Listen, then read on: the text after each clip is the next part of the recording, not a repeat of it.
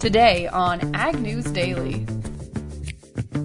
Delivering medication automatically instead of doing it manually.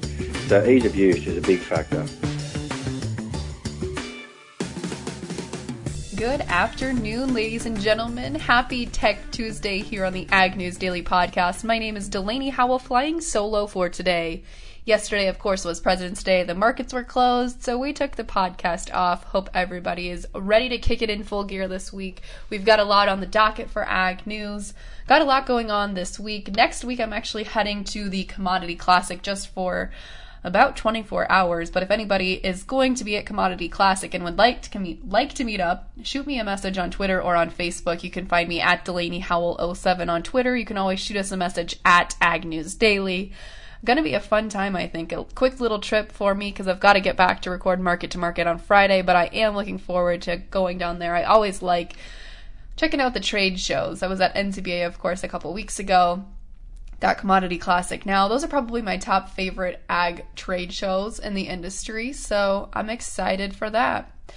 For today's Tech Tuesday interview, I encourage everybody to stay tuned for that. I'm catching up with David Edwards, who is the CEO and founder of AutoMed, which is kind of a end-all system for vaccinations, keeping track of dosage, weight-based dosage, really interesting stuff. And he's an Australian, so we've got a cool accent. So I do encourage everybody to stay tuned for that. But back to the news for today.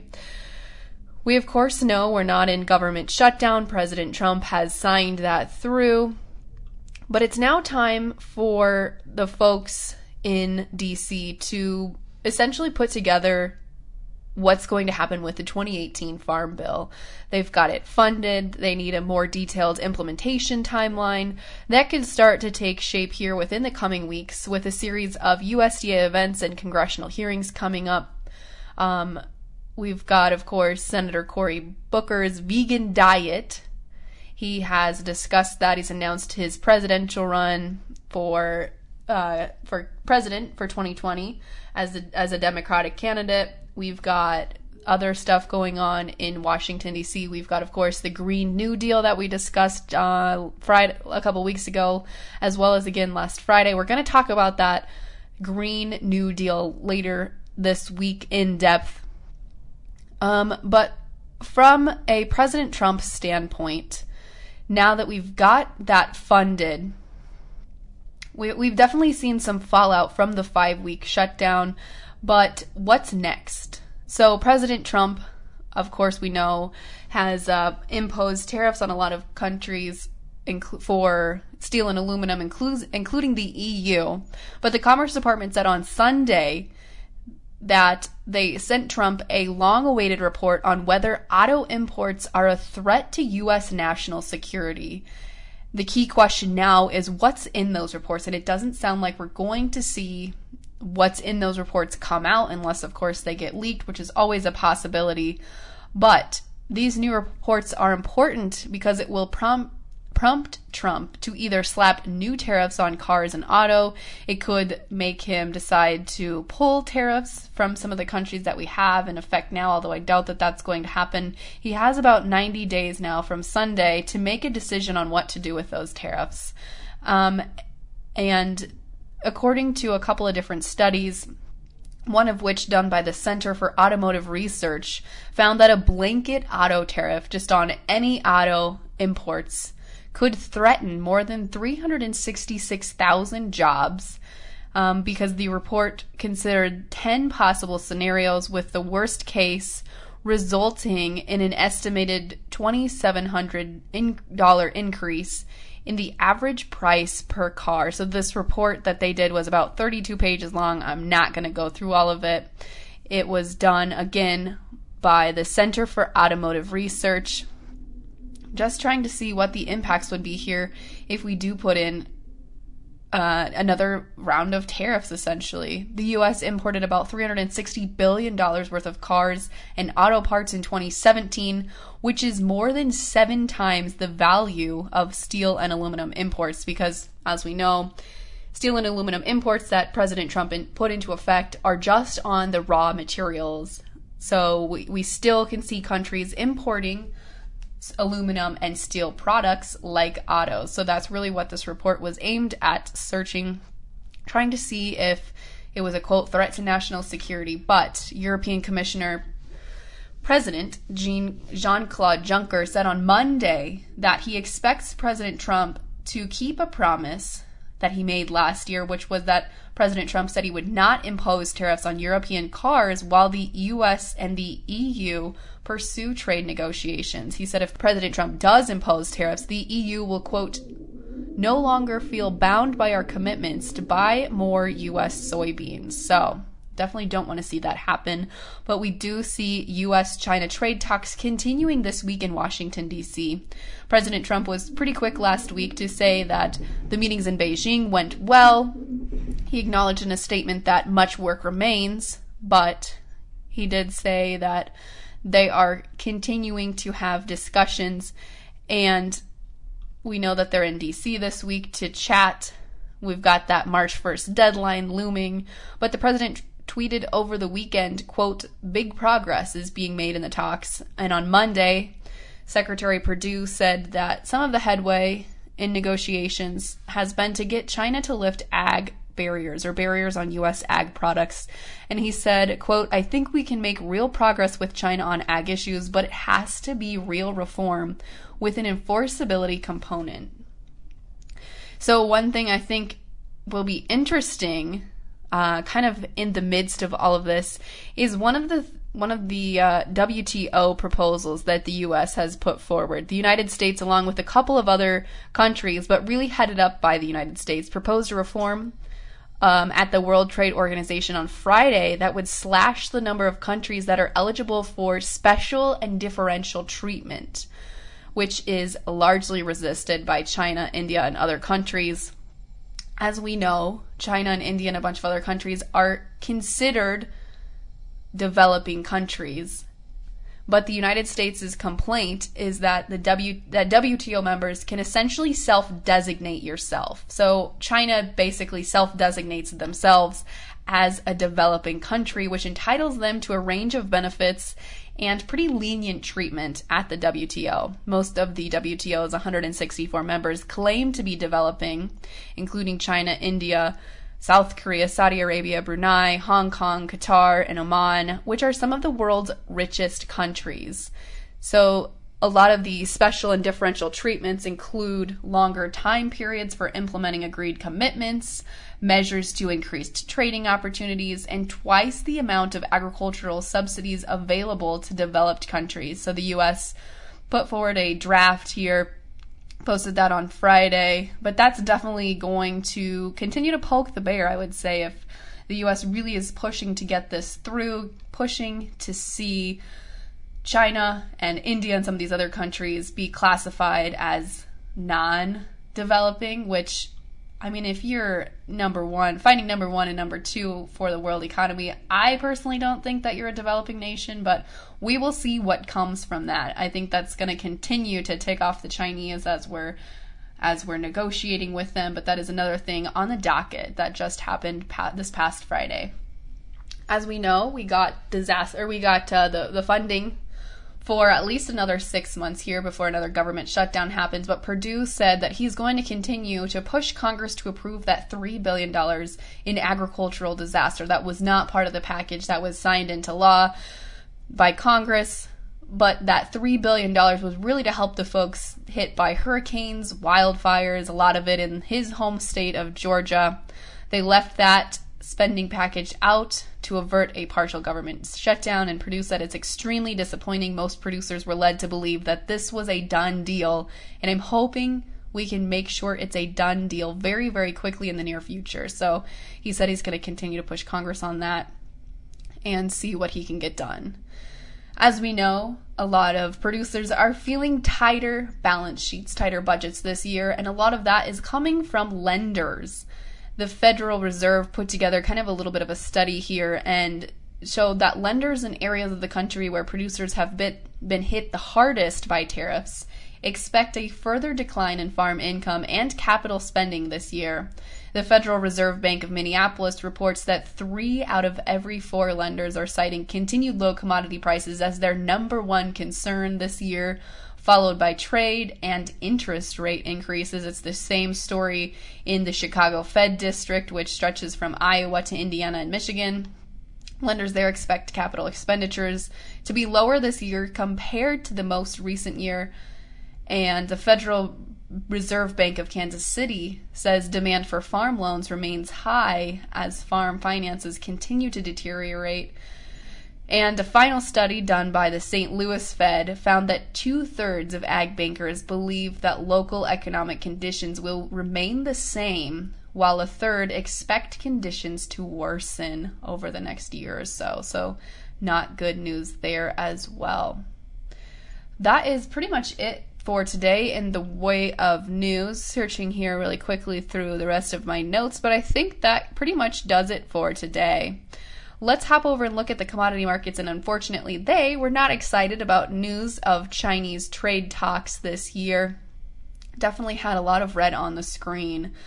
For those folks that are going to be at the Commodity Classic, I encourage you to reach out to the folks over at the Zahner Group. They are also going to be there. I know Ted Seifert and Matt Zahner, the owner of the company, will be there. So give them a call today if you want to schedule them. You can also hit up Ted on Twitter at the Ted Spread. I know he responds pretty quickly to those. So if you like an in-person discussion about what to do with your marketing plan, hit them up at the Commodity Classic. But if not, you can always give them a call at 312-277-0050. Hopping over into the grain markets for today. March corn. We broke that resistance level of 370 with the March corn contract today, closing down 5 cents at 369 3/4. The May down 4 3/4 cents at 378 even. The soybean pits, they had quite a swing today, down 10 cents at one point in the day, but only closed down on the day 6 3/4 cents to end at $9 3/4, while the May dropped 7 cents to end at 9.14 1/2. The wheat pit continues to drop. After last week's drops, we saw 14 1/2 cents close down on the day today at 489 3/4, while the May down 14 3/4 to close at 492 1/4. Looking over to the livestock pits, the story is a little brighter here with the February cattle contract up $1.25 to close at 127.87 1/2, while the April up $1.27 1/2 to close at 128.45. In the feeder cattle pits, the March contract up $1.15 at 143.75, while the April up 77 1/2 cents to close at 146 even.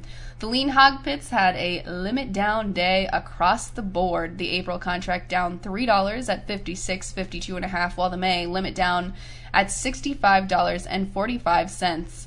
And rounding out our markets with the Class 3 dairy markets. Green across the screen with the February contract up a penny to close at $13.98, while the March up 18 cents to close at $14.71.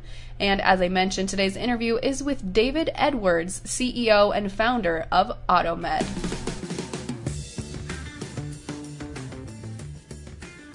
For today's Tech Tuesday interview, I am catching up with David Edwards, who is the CEO and founder of AutoMed. David, thank you so much for taking the time to chat with me today. I appreciate it. Thank you.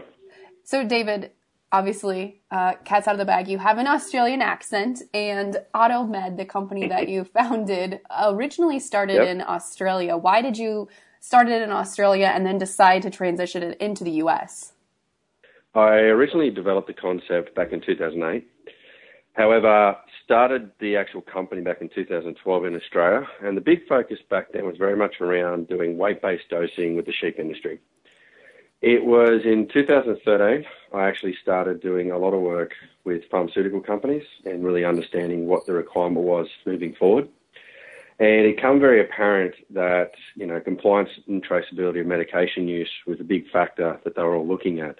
It wasn't predominantly seen in the industry to be seen as a big factor back then, as it is now.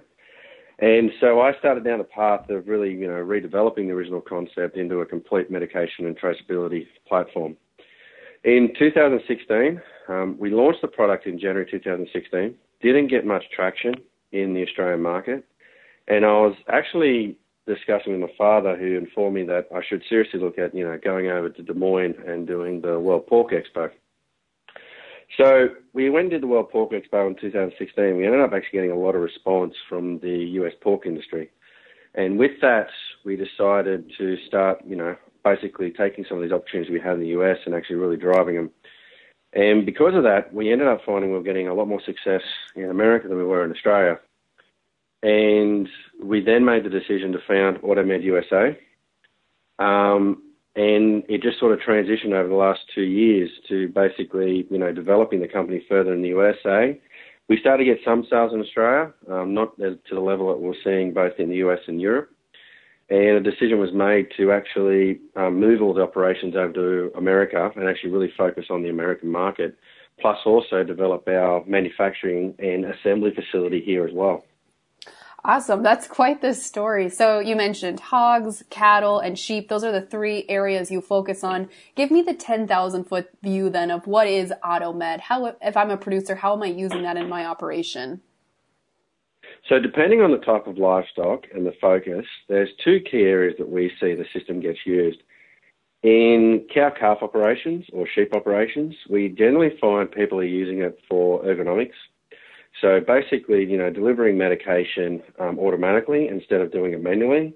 So ease of use is a big factor. And we see that also in the commercial industries as well, especially in pork and poultry. And the other aspect we see is obviously weight-based dosing with the cow, calf and sheep operations. So we've seen with some operations where they're saving up to 25% of weight-based medications across their operation, depending on how they're delivering the medication. And then on the other spectrum, you get the other type of client, which is very focused on the compliance and traceability.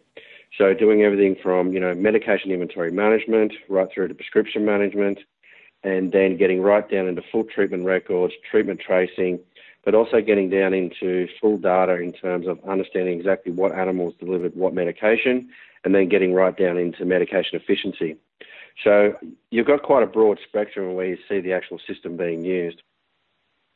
And when you say weight-based, how is that working? Are you having sensors that are hooked up to a scale that then send data to, it's a gun essentially that you're using to actually deliver the medication?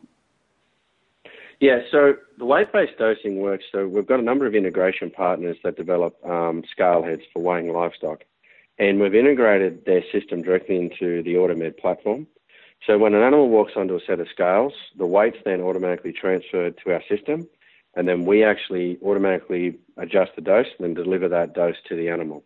And at the same time, we also then do things like recording the actual what drug it was, who delivered the drug, what the weight of the animal was, what the dose delivered to the animal, but then also validation in looking at how the drug was delivered and making sure the drug was delivered properly as well. And you mentioned a little bit earlier, and I know it's a staple on your website, traceability, which right now in the beef industry, especially the National Cattlemen's Association, has been pushing this idea of traceability. Walk me through how that works then with your system. So depending on the region, some producers use RFID tags in their livestock, which makes the traceability aspect a lot easier. So effectively, when you have the AutoMed system, it has a built-in RFID reader, so you can scan the animal's RFID tag, and then once the RFID tag is being read, you then deliver the drug directly to the animal. And so by doing that, you're actually tying the medication dose directly to the RFID tag and then recording that in our system. In other operations, especially in the pork industry, where they do a lot more batch dosing, so it's based on the pen, we actually tie the treatments directly to that batch of animals. So there might be 40 pigs in a pen. You'll go in there, do 40 treatments, but the pen might have just a number or an RFID tag. We'll actually utilize that number as the record for them tying that medication together. So as you're going around and injecting each animal, we're actually recording each animal's treatment and then tying it back to that identifier. And then other operations where they don't use any sort of RFID tags or identification, it's more done as a farm as a whole. So, whatever treatments are being used on the farm are being recorded, but more so as a holistic approach, not so much as an individual animal approach. Right, that makes sense. So with this system, AutoMed, do you need to have the RFID tags for each animal? No, you don't. It really comes back to what the operation's trying to do as a operation. So you see some operations that are very heavy on export, so they very much focus right down the individual animal. Then you get other operations that are more focused on just complying with the minimum requirements of the industry. So a lot of sheep producers like we have in Australia are just very much focused on, making sure that they're recording what treatments they're using on the farm, not so much on the animal. So there's no actual ID identification utilised, where you have other operations where they're fully utilising the ID aspect of the animal and then tying all records to that ID to make sure that at the end of the day when that animal's transferred or goes off for processing, that they've got a full life record of everything that's happened to that animal. Walk me through then, David. On the website, you've got the app, you've got the web portal, and it says integrating into your current management systems. When you look at the data side of things, what information is the producer getting other than obviously the animal and the dosage? What other things can they see from a data perspective? So each treatment record stores around about 60 data points on every treatment record. So we record everything from who the user was, time of day, temperature. We also record the drug, the batch number of the drug. We record all the details of the device being used as well. So that way you've got a full traceability of everything that's actually going on with that treatment. And we're also recording how the treatment's being delivered to the animal as well. So effectively understanding, how a treatment's being delivered to then identify things like incomplete doses or doses haven't been delivered properly, but also identifying doses that have been delivered properly as well. Other sorts of data we do manage a lot now through our platform is on the inventory management side. And we see a lot of veterinary groups and also large operations going this way as well, where instead of just, doing treatment records with the medication you've bought, you're actually doing full inventory management on your farm as well. So as medication's being shipped to you or supplied to you on a prescription, or just even if you buy it from your local store, you'll actually then enter that into the AutoMed system as inventory, and the inventory will then be managed within AutoMed as well. So as the inventory is being used, it's got full traceability on the actual inventory being used as well. And on bigger operations where you've got multiple sites, you may have a warehouse that actually stores all the medication. The inventory management system also works a bit like FedEx in the sense that as sites around the operation become low, it will automatically send requests off to the main warehouse that, medication's running low, and the warehouse can then basically ship replacement medication to that site, but then track how that's actually being delivered as well to make sure there's no missing inventory and inventory is going to the right location. And other aspects too is medication compliance. So making sure that, at a certain point in an animal's life when certain medication can't be used because of withholding period, we also control that through the inventory management as well. So if a site, for instance, requests a certain medication and the animals are a certain age, then the warehouse will get notified that that's out of the scope. And so so it protects the actual operation as well. And we're seeing that starting to happen a lot more with antibiotics.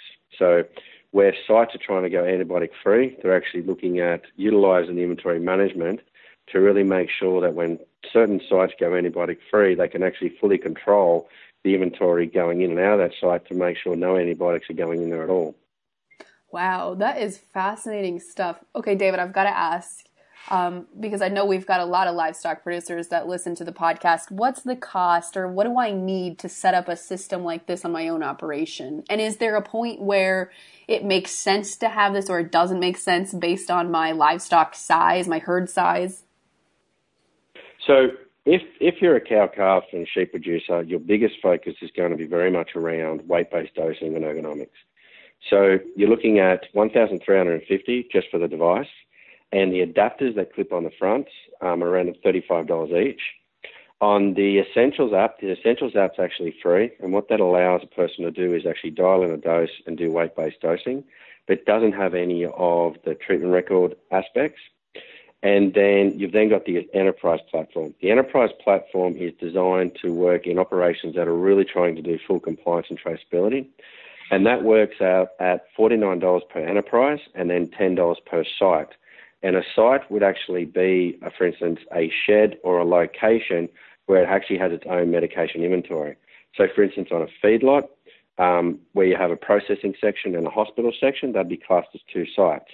Or in a piggery, where you have multiple sheds, each one of those sheds would be classed as a site. So it's more done as a farm structure subscription method, not so much as an individual user method. And in terms of the actual devices, if you're only buying one device, it's obviously 1,350. But for larger operations that are buying multiple devices, then obviously we come down a lot more in the prices for bulk orders. Absolutely. That makes total sense. So with the commercialization and rolled out here in the United States, what have you had customers say as far as feedback goes, or have you done any research that shows that you've had efficiency or better medication practices? I mean, what kind of feedback have you gotten from this device? So we've done a bit of work down in Texas with certain case studies to really understand what the saving is on weight-based medication. And the feedback so far is with large feedlot operations where they're processing anything from 500 to 1,000 head either a day or even up to, say, 2,000 or 3,000 head a week, the return on investment is usually between a week to 2 weeks based on the savings they saw with weight-based medication. In small operations such as, cow, calf and sheep operations, we've found that the return on investment has been anywhere between 3 to 6 months, depending on the size of the operation and the number of head they have. And in piggeries, we're finding that the return on investment, especially with vaccination crews, is more so an administrative time. We've found that vaccination crews have actually been able to cut their actual medication delivery times down by half. So instead of taking 4 hours to inject, say, 3,000 animals, they've done it in 2 hours and still done it quite effectively compared to conventional methods. Other feedback's been on fixed dose medication where the dose is set at like a standard 1 or 2 mil. We've actually had a lot of feedback that they've found that dosing for each animal was a lot more accurate where compared to manual delivery devices. So this is an area that we've found that we're getting a lot of response on and a lot of feedback on. In some industries where compliance is extremely regulated in some areas of the world, we've had a lot of good feedback come back to us about the fact that they've been able to look at automating their medication treatment records and go away from conventional manual entry methods, whether it's been into a phone app, a laptop, or, writing on a bit of paper. That is extremely fascinating. David, final question for you. For folks listening that think, maybe I need to check out this AutoMed system or have questions, where should they head? So the best place to go is our website, which is automed.io, or even just call our office in Huxley. We've got a full sales and support team here that's more than happy to answer anyone's questions. And we've also just rolled out our new onboarding platform that allows potential customers to actually jump online and actually get a full online demo with one of our tech support people, so to fully understand and outline the system and the benefits it provides. Awesome. David, thank you so much. Thank you. Well, again, that was David Edwards there with AutoMed. Fascinating stuff for today's Tech Tuesday. I love that. I love getting emails and Twitter messages and Facebook messages. That one actually came through an old contact of mine. So big thanks to Brooke German for getting that arranged. Folks, if you have ideas, if you have something you'd like to share on the podcast, please feel free to reach out to me on Facebook, on Twitter. Shoot us an email. You can find us at AgNewsDaily. You can also shoot us a note through our new website, globalagnetwork.com. There's contact forms there. You can shoot me an email directly from that website. Be sure to check it out if there's things in the world of agriculture that you think we should be covering. With that, folks, I will see you all right back here tomorrow.